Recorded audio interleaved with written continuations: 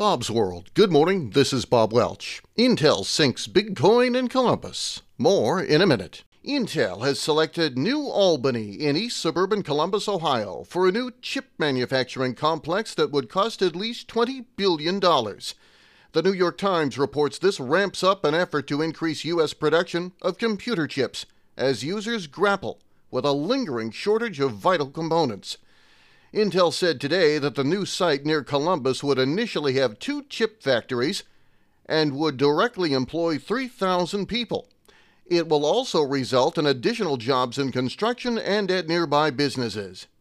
It's an area known for inexpensive land and housing. Nearby Ohio State University is a major source of graduates with engineering degrees, whom Intel could recruit. Columbus is also centrally located for receiving supplies and for shipping finished chips out.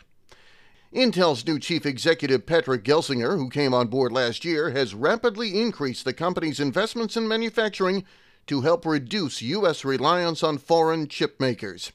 In the meanwhile, he's been lobbying Congress to pass incentives aimed at increasing domestic chip production. Gelsinger has said Intel might invest as much as $100 billion over a decade in its next U.S. manufacturing campus, linking the scope and speed of that expansion to expected federal grants if Congress approves a spending package known as the CHIPS Act. You'll be hearing of President Biden's meeting with Mr. Gelsinger today at the White House to discuss the project. The Biden administration has also aggressively pushed the CHIPS Act. Intel's move has geopolitical ramifications as well as significance for supply chains. Computer chips are largely manufactured in Taiwan, which you've no doubt heard China has expressed territorial claims toward. During the pandemic, those chips, which go in everything from computers to coffee makers to cars, have also been in short supply because of overwhelming demand and COVID-related disruptions to manufacturing and labor supply. All that raises questions about how to ensure a consistent chip pipeline.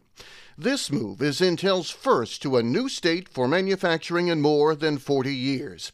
The company, based in Silicon Valley, California, has U.S. factories in Oregon, New Mexico, and Arizona.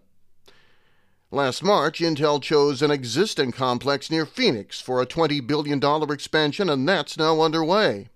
But the company also says a new location was needed to provide additional talent, water, electrical power, and other resources for the complex process of making computer chips.